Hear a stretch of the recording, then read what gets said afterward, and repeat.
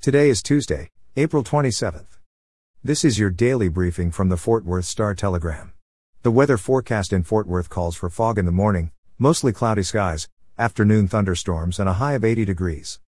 Our top story today: Texas fast growth over the past decade has resulted in an additional 2 congressional seats and 2 electoral votes, thanks to the new U.S. Census Bureau figures released yesterday. Since 2010, Texas has gained nearly 4 million residents, more than any other state in terms of sheer numbers. It is now home to more than 29 million people, second in population only to California, which has nearly 40 million residents. The census determines how U.S. House seats and presidential electors are allocated. The 2020 data was released after months-long delays.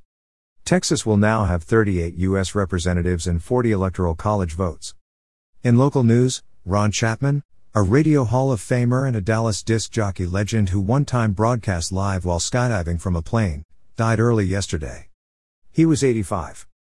Chapman's cause of death was not revealed by his family, who asked for time to process the loss and thank the community for their, quote, kindness, understanding and prayers. There will not be a service for him, however a, quote, public gathering for friends and colleagues is being planned. Chapman was known for his upbeat sense of humor and his participation in outrageous stunts and giveaways. He once told his listeners to each send $20 to the station. Within 3 days, the station received more than $200,000, which was donated to charity. Chapman was inducted into the Radio Hall of Fame in 2012. In pandemic news, Tarrant County reported 128 COVID-19 cases and 2 deaths yesterday, the fewest cases since 100 were reported on March 26. The number of hospitalized COVID patients decreased by 8 to 139. The pandemic high was 1,528 patients on January 6.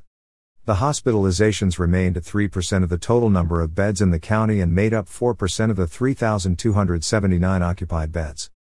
Confirmed COVID patients decreased slightly to 2.99% from 3.32% of all available hospital beds in the North Central Texas trauma region, the lowest since it was 2.96% on April 15, 2020. Tarrant County has now confirmed 255,984 cases of COVID-19, including 3,402 deaths. And finally today, in sports, Dallas Cowboys linebacker Sean Lee announced his retirement yesterday after 11 seemingly star-crossed and injury-plagued seasons. Lee, who is 34, played his role until the end, penning a letter to his teammates, coaches, ownership, the training staff and the game of football. He wrote, quote, "For 11 seasons I was privileged to wear the Cowboys star. We want to play forever. But today, it's my time to walk away." Lee made 2 Pro Bowls, was named All-Pro once and led the Cowboys in tackles 4 times. For the latest in Fort Worth and Tarrant County news, visit star-telegram.com.